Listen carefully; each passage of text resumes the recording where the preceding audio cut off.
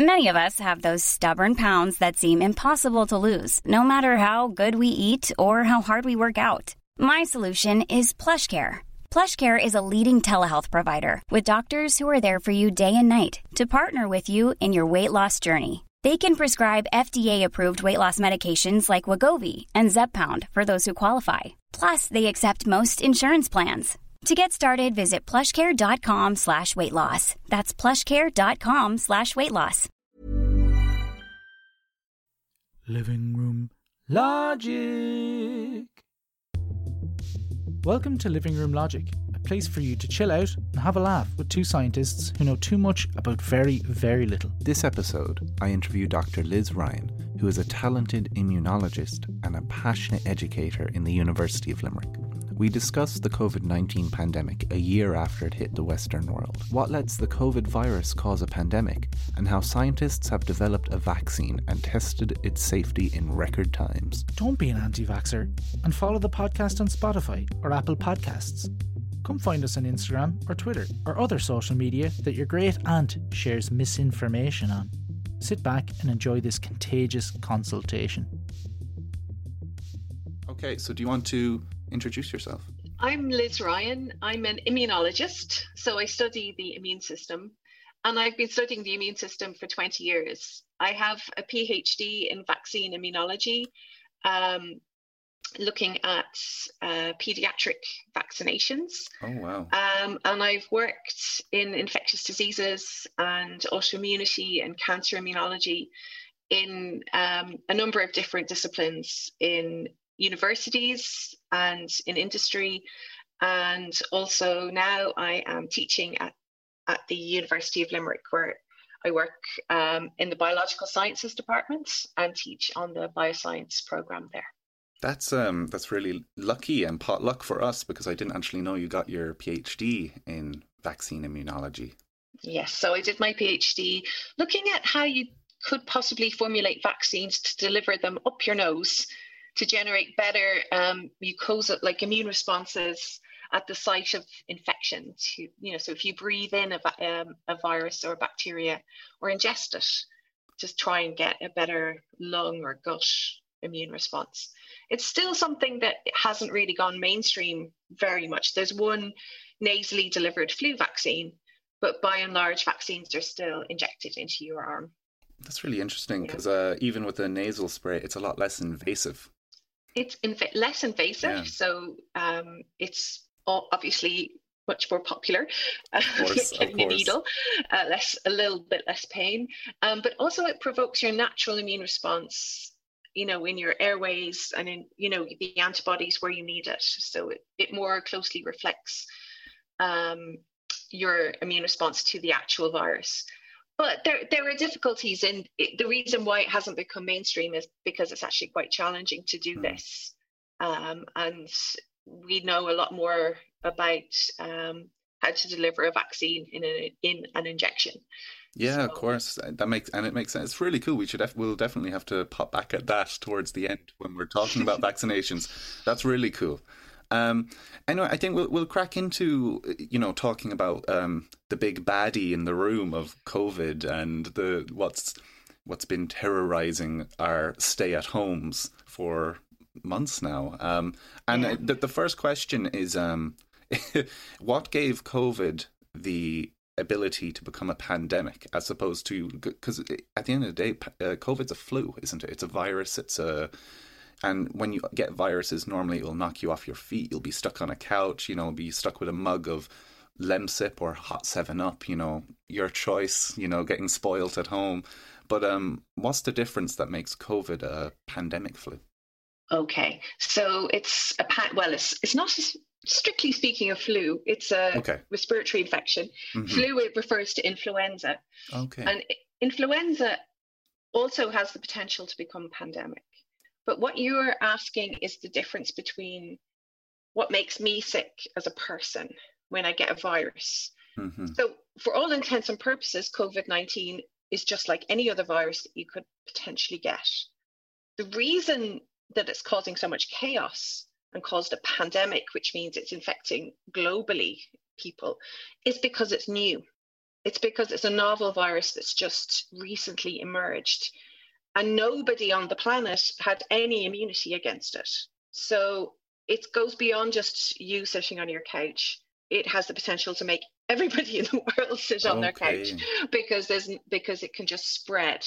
Other sort of seasonal flu or seasonal colds that you may get, which can also be caused by coronaviruses, these are less likely to cause a pandemic because they have, been previously out in the human population and we've developed immunity to them. So while it may cause illness and outbreaks in individuals, it won't necessarily spread to the extent that COVID-19 has. Okay. But these things like there are coronaviruses that cause colds. So one of the common cold viruses is a coronavirus called OC43. And that has been around circulating for over 100 years. Oh, wow. Okay. There's some hints to think that it may have caused a pandemic in 1890. Oh my God. Okay, right. So that killed about 1 million people back in 1890. There was a similar kind of respiratory pandemic at that point. Scientists think it was this coronavirus, but it has evolved with us since then. And now because we have immunity against it, it only causes a mild outbreaks and smaller flu-like symptoms in smaller numbers of people. That's really interesting. So, because I don't know, I suppose in my head and a few people I was talking to, I thought that it was more so that the virus was just so contagious that it had a special ability to spread, but it's almost more so that everyone's a blank slate. So it can... Well, it's a blank slate, but it also... So there's two sides. I suppose there are two sides to this coin. Yeah. There's we all are just open to it and we have no immunity. But also this virus has some really sneaky properties that make it a very good virus causing a pandemic. Good. It has quite a long incubation period. So you can get this virus without displaying symptoms and carry it and spread it before you start to display symptoms. There can be people who are asymptomatic and don't get any symptoms and unknowingly spread it. So that also allows it a bit of time for it to spread. The original SARS virus, on the other hand, that also originated in Asia and spread back in the early 2000s, that was a little bit different and more easily contained because it was that bit more pathogenic, a bit more caused disease quicker. Yeah. Okay. So it was easier to isolate people because they displayed symptoms much faster. Okay. It was actually more dangerous and had a higher mortality rate than the current virus. But the current virus escaped, and we weren't able to contain it. Yeah. Okay. So it's a combination of those things. Wow, that's a perfect storm. Yeah, it is a perfect storm. It is, and it makes total sense. So when you say the incubation period, that's it's just sitting in you before it's actually making you aware that you're sick. Yeah, so you get a couple. So when you inhale some viral particles, they come into your system and they will attach and go into your cells and start replicating. Mm-hmm. So it takes a little bit of time for there to be enough virus in your system for it to start causing symptoms and for it to start causing disease. So the speed at which the virus replicates is that lag time between being exposed to the virus and displaying symptoms. Wow, that's because the symptoms are a result of your immune system trying to fight the virus. Okay, that's really, really interesting. So you're saying it's less aggressive, and since it's less aggressive, it's sneaky. Sneaky. Wow, and that does make sense. And just because it's something that I was wondering as well, where we're all so afraid of maybe if you're the person who's carrying it and you're the person who's walking around, and you need to look after yourself and make sure you're not exposing yourself to people. And especially with coronavirus, as far as I know, with COVID, it's people are afraid of giving it to their parents. Yeah. They're afraid that's the fear factor, because when at least you look at the stats, it seems to be the elderly who are really struggling with that. And that's something I was thinking about, and I was kind of thinking, oh well, the elderly are vulnerable, they're a vulnerable group. But then I kind of asked, why are they? What makes someone elderly particularly vulnerable? And I don't know. Okay, so this is all to do with the fact that this is a new virus. Mm-hmm. So nobody's immune system has seen this before.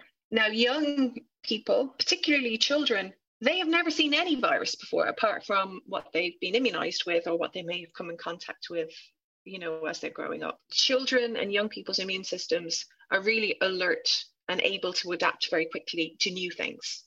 And they still have all the, they're very able to respond quickly. As you age, you lose the ability to respond to new things. Mm-hmm. And you rely more on the memory of, recall response to things that you've seen in the past. So older people will have better responses maybe against flus or things that they've seen in the past, but they're less adept at quickly responding to new things. So it's because the coronavirus is new that they are very slow at mounting a good immune response to it.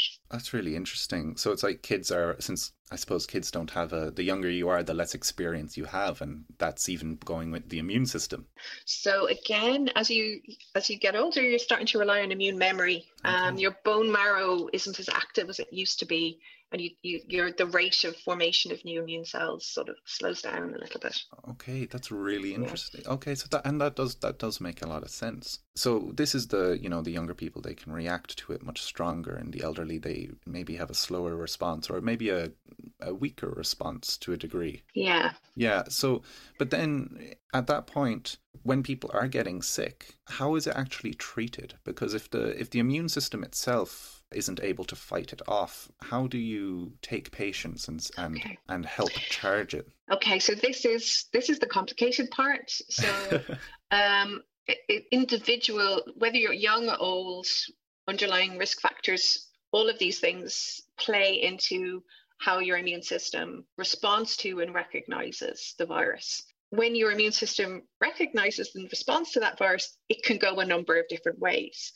So you can have a good protective response that will kill the virus quite quickly. And this happens in people who don't really get that. A lot of people will have very mild disease and won't display too many symptoms. Their immune response controls the viral infection without too much fallout. However, you have people who just start to get very severe immune responses against the virus that almost go over the top. So they get this excessive pro-inflammatory response that the virus triggers. Mm-hmm. And these are people then who end up like really struggling to breathe and need to go to ICU and get extra help. So it's this really overactivation of an inappropriate pro-inflammatory response that needs to be treated. So there are a number of different therapies and different approaches that have been developed over the last year that have given us extra tools to treat people with severe COVID-19 disease. So there's a number of different strategies. So you may have heard about the Regeneron antibodies that Donald Trump got when he was hospitalized. Mm-hmm. So what this is, they're recombinant or like manufactured antibodies against the virus. So these manufactured antibodies can be infused into a patient early on in the course of disease and stop the virus binding to the cells and stop them viral replication, stop the virus getting in. The virus has to get into your cell to reproduce itself. So if you can block that with an antibody, it delays viral replication and allows you a chance to recover more quickly. So that's one strategy that has had a certain amount of success and is being trialed. But other very important approaches includes the use of steroids, for example, the drug dexamethasone, which is a very commonly available steroid. And that's really effective at dampening down the inflammation that the virus causes.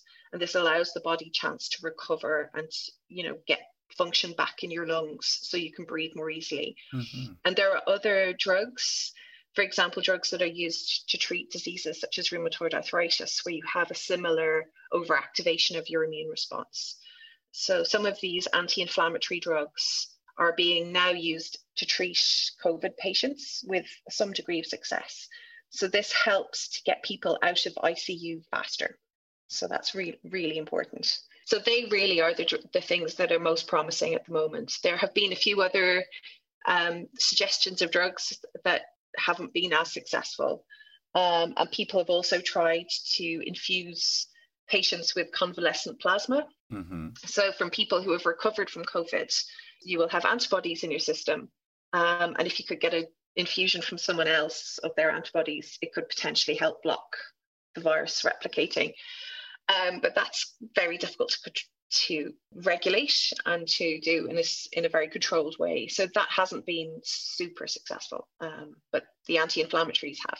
So really, a lot of the treatments aren't actually treating COVID itself. It's almost giving the body a time. Yeah. It's giving it time because the immune response is actually, it's like playing catch up. It's trying to nuke it, and you're caught in the crossfire. And okay, so it is two different treatments. It's the trying to reduce your immune system response and the trying to slow down the viral replication. I mean, there's also active research going on looking at antiviral drugs to target the viral replication specifically, but I'm not aware of any of those that are used successfully. There's a huge amount of research effort ongoing, and has been, like, the research in the last year has been amazing. It's been exceptional. It's been difficult to keep track of everything.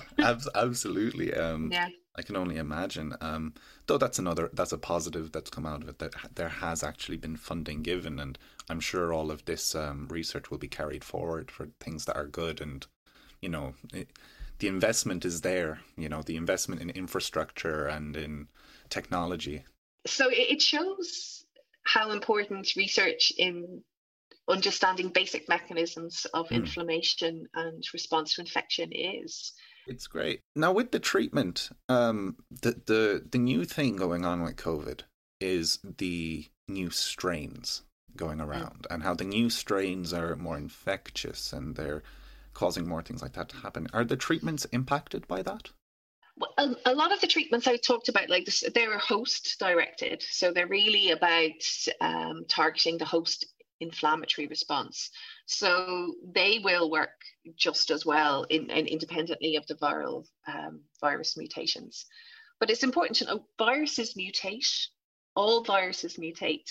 What a virus is essentially a strand of nucleic acid, which is like a series of letters wrapped up in a little coat. And that needs to go inside your cell and replicate. It uses then your cells to replicate itself. Now, this nucleic acid is like a little series of letters. As it photocopies this code, it makes mistakes, and there isn't a good spell checker. Okay. So there's constantly, these little mutations are constantly being introduced as the virus replicates. The virus will replicate a huge amount in a person. Some of these are harmless. They make very little difference. And some of them help the virus adapt better to the host. So it's kind of, if what the new strain would be then is one of these mistakes that actually was beneficial for the virus to spread. It was somehow conferred some advantage that this particular error, those viruses were fisher and could replicate more easily. Okay. And regarding this new strain, should we be more concerned? Like, how has it changed the dynamic? Still to be determined now. How this will play out, I'm not sure. But viruses mutate. It so far looks like it could change the how easily it's transmitted. So this virus replicates a little bit faster. Okay. So there's more copies of it, as then when you sneeze, you release more of the virus, so it can transmit more easily. Maybe latch onto your cells a little bit, a little bit firmer. So far, it hasn't changed the structures to the extent that it will impact the immune response or your antibodies that the vaccine will provoke. But mutations are not always bad. So, like the previous virus I talked about, the OC43, over time that has mutated to make it less dangerous. Oh, that's good. So viruses actually want to live kind of more in harmony with their hosts. If they kill us off, they've no one to transmit to use.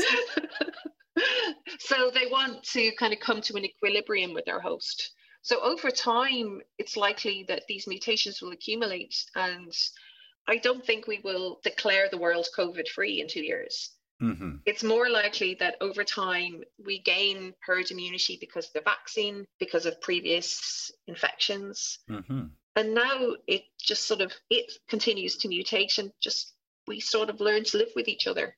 Yeah. These new neighbors that we have to share the street with, I suppose. Yeah. You mentioned vaccines there. Could you just mention how they actually work? Like how does the COVID vaccine actually help you? So this is all about memory. Okay. So I mentioned that the older people have immune memory to lots of different things. A vaccine essentially educates your immune response to generate antibodies, so that you have memory cells in your system that when you see the virus for real, they are switched, they're recruited really quickly, and you get lots and lots of antibody produced very fast. So it takes, 2, 3, 4 weeks to get good antibodies the first time you see something. So the first dose of the vaccine will take 2 or 3 weeks to start making, before you start making good antibodies. Mm-hmm. But the next time you see it, you get antibodies much faster. So within 2 to 3 days, you'll have antibody, and much higher levels of antibody, and much better antibodies that bind really tightly to their target. So for the vaccines, you get one shot, and then 2 or 3 weeks later, you'll get a second shot. So that then by the time you actually see COVID in reality, you'll have really good memory responses built up, so that you'll have antibodies to call on very quickly. That's really interesting. So in a normal situation, if you were exposed to COVID, your body would kind of be living with COVID for up to 2 weeks before you could really begin putting together a defense. So the immune system has a couple of layers to it. Mm-hmm. So when COVID comes in, first of all, it triggers what's called your innate immune response. So these are, the first inflammation responses. So that early inflammatory response that can sometimes escalate out of control, that happens very fast. Mm-hmm. But what takes time are what's called the adaptive immune response. So these are the cells of your body that makes antibodies and cellular T cells that will come in and actually kill the virally infected cells. So that takes a bit of time for those to become educated and switched on. Okay. And you really need that second arm of the immune response to be activated to clear the viral infection. Okay. So what the vaccine's doing is, when you just face COVID, it can take up to 2 weeks to actually activate that second phase, that memory phase. But with the vaccine, it's happening it's accelerating that. Yeah. It's accelerating. So in that incubation phase where you don't have symptoms, with a vaccine, your body's already reacting.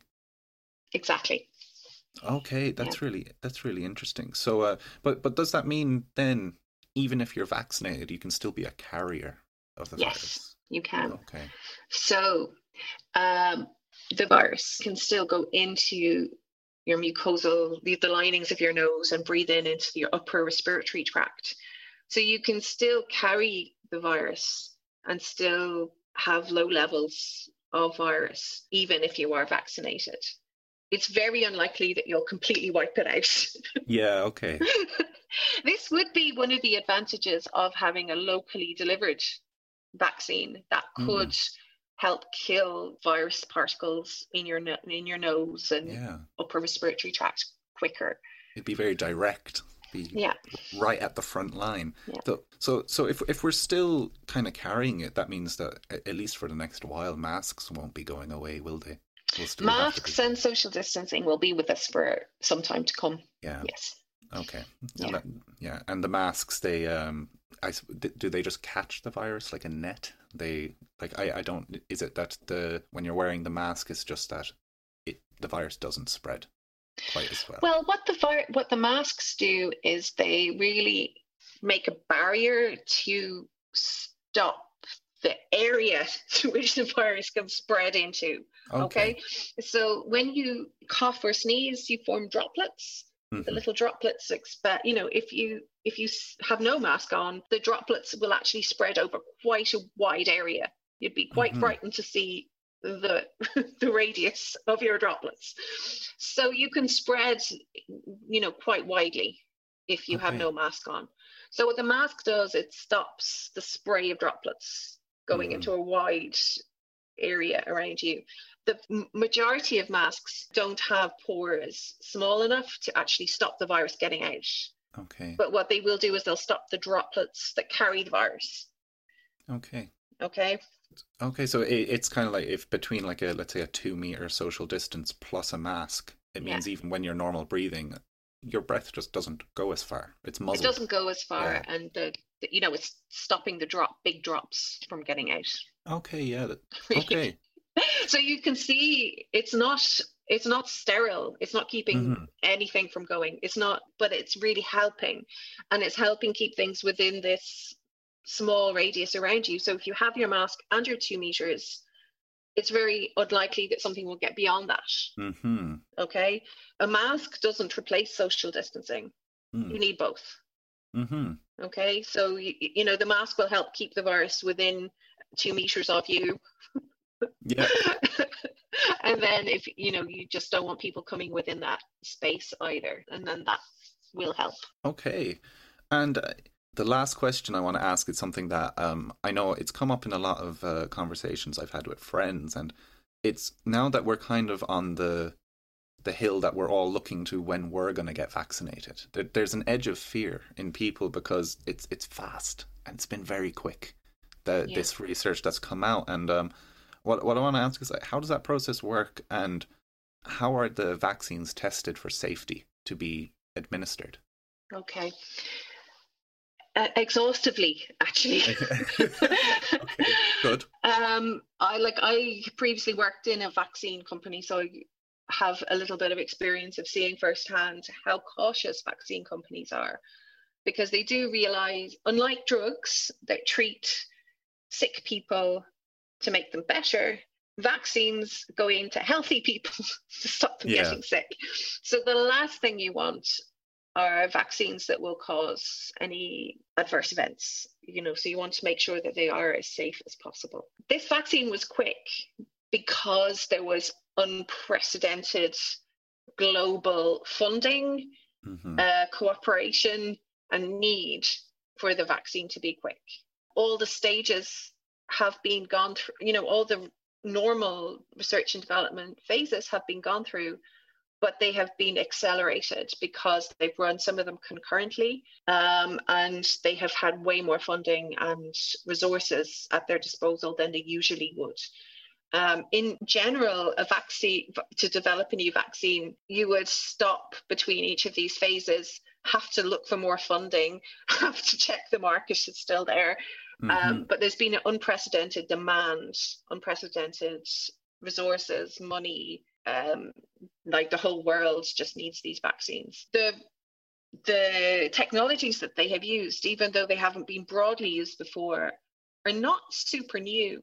They have been around for a long time and have been researched very thoroughly. So the mRNA technology has been used previously for Ebola and Zika vaccines. Okay. And the other vaccine backbones, similar to the Oxford virus, the AstraZeneca virus, that is on a viral vector, an adenoviral vector. Okay. This class of vaccine has been researched thoroughly for 20 years. So there's a huge expertise and knowledge from years of vaccine research that has been going on behind the scenes, often quite underfunded. We have been industry and companies have been able to draw on this knowledge. So even though it's been fast, it hasn't skipped key steps, and the trials have been performed in large numbers of people, and the same safety checks done as you would always expect. Like tens of thousands of people. So now another thing that comes out that I think people would be interested in is, you see like a 90% effective and 95% effective, and how do they actually figure that out? Like because like you said, you're putting this into healthy people. You can't then give them COVID and see what happens? You could. Oh, well, you could, but I don't think they'd be signing up for it then. It was discussed. Really? So that's what's called a vaccine challenge trial, where Wow. you would have volunteers who would you would vaccinate them and then expose them to the pathogen, and to see who would be protected. And that's a way of accelerating vaccine development. Mm. It's usually only done for diseases where you have a treatment, a very effective treatment. So it was considered unethical to do that for COVID, Okay, well, because yeah. we didn't know enough about it to expose people deliberately. So what they did in early stages would be to inject people with the trial vaccines and look at the immune responses that individuals make. So you can check that they are immunogenic, that they are provoking antibodies, and you can measure that in the lab. So you can take blood samples and you can see that they're developing protective antibodies. And you can trial that in a dish to see if they can latch onto and neutralize antibody or viral infection of cells. So you can see if they're neutralizing antibody.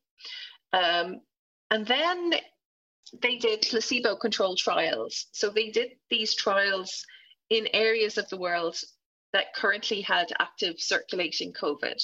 Mm-hmm. And there was a placebo arm and a vaccine. So that meant there would be one large group of people vaccinated, another large group of people not vaccinated. They didn't tell them who was vaccinated or not, because that would very likely change your behavior. If you thought, oh, I'm vaccinated, I can take more risks. Of course. Maybe. Mm-hmm. So you don't know if you have the real vaccine or the placebo, and you're asked just to carry on about your normal life. Then over a defined period of time, they would look at who had clinically proven COVID infections. So the volunteers would be screened and checked to see who had the virus. And they found that viral infection primarily happens in the placebo group. Okay. And there was hardly any severe COVID infections in the vaccination group. Okay, so that's how they check the numbers that are... Oh, that's really interesting. That's really interesting. And the studies for the Pfizer vaccine trials and the Moderna vaccine trials, in fact, similar technology, gave very similar results, which was really encouraging, I think. Yeah, that's brilliant. Well, I definitely look forward to getting that needle in my arm. Oh, yeah. And get that into me. And those antibodies. It'll be a good feeling to it feels like a positive step. It'll be like, oh, vaccination. We're getting there. Yeah, we're getting there. Like, we might still have masks and a bit of being careful with social distancing for a while, but at least once we have the vaccination, there'll be an edge off of it. I hope. Yes, well, it should hopefully. I mean, obviously, at the moment, the situation in hospitals with people with very severe disease is horrible to see. So really, we want to do everything we can to stop that. Yeah, of course. Yeah, which is isn't that why the health professionals, they're getting it first, because if you're working with people who are constantly at high risk, everyone, a doctor in a hospital and a nurse that would be working with someone, they're already sick. The last thing you need is to have people who could be carrying significant amounts of COVID. Yeah, so it's to keep. It's obviously important for the healthcare professionals to keep them healthy, but also to stop them potentially infecting the sick people that they're minding. Yeah. Of course. Yeah. Well, I can't wait for that to them to get through all of them and to get to everybody else. And I'm sure that everyone could agree with. Well, Dr. Liz Ryan, thank you so much for that brilliant amounts of information there. Thank you so much. You're more than welcome, Andrew. It's lovely to talk to you. Lovely to talk to you too. I crawl out of bed and right into a shirt, walk 3 meters to my desk to go to work. I have 10 cups of tea a day to keep me awake. Up and down those bloody stairs, the only journey that I make. Should I take up running or play online board games? Maybe learn to knit or sew or write a book or go insane. Cause if I have to listen to the news, the bad, the good, then I'll go insane, become a preacher if I could. 'Cause this is your World War III. Soldier, please step in. Not drafted to fight Germans, but the germs and you will win. You're stationed with your family, don't drive them round the bend. And if you have a problem, that's your problem in the end. Don't clap for nurses, they're too busy to hear. Maybe next time you cast a vote, you will think of them. The same goes for researchers, not as loaded as you think. Students working 50 hours for 200 a week. Of the world leaders, there is a divide. Those saving the economy and letting people die. And if you think this is 5G or some other conspiracy, next time you're at the pharmacy, buy condoms, please don't pass your genes, 'cause this is your World War III. Soldier, please step in. Not drafted to fight Germans, but the germs and you will win. You're stationed with your family, don't drive them round the bend. And if you have a problem, that's your problem in the end. This isn't really Nam, Iraq, or Korea. You're sitting on your hole complaining about the media. The people who have died for the life you have, they dreamed of coming home, and many never have. So get a grip and stay at home. Sorry, your hair's a mess, maybe go and buy a comb. And hell, maybe you're right, the world will never be the same. But you know what I really think?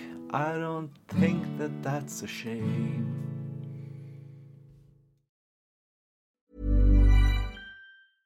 A lot can happen in the next 3 years. Like a chatbot may be your new best friend. But what won't change? Needing health insurance. United Healthcare Tri-Term Medical Plans are available for these changing times. Underwritten by Golden Rule Insurance Company, they offer budget-friendly, flexible coverage for people who are in between jobs or missed open enrollment. The plans last nearly 3 years in some states, with access to a nationwide network of doctors and hospitals. So for whatever tomorrow brings, United Healthcare Tri-Term Medical Plans may be for you. Learn more at uh1.com.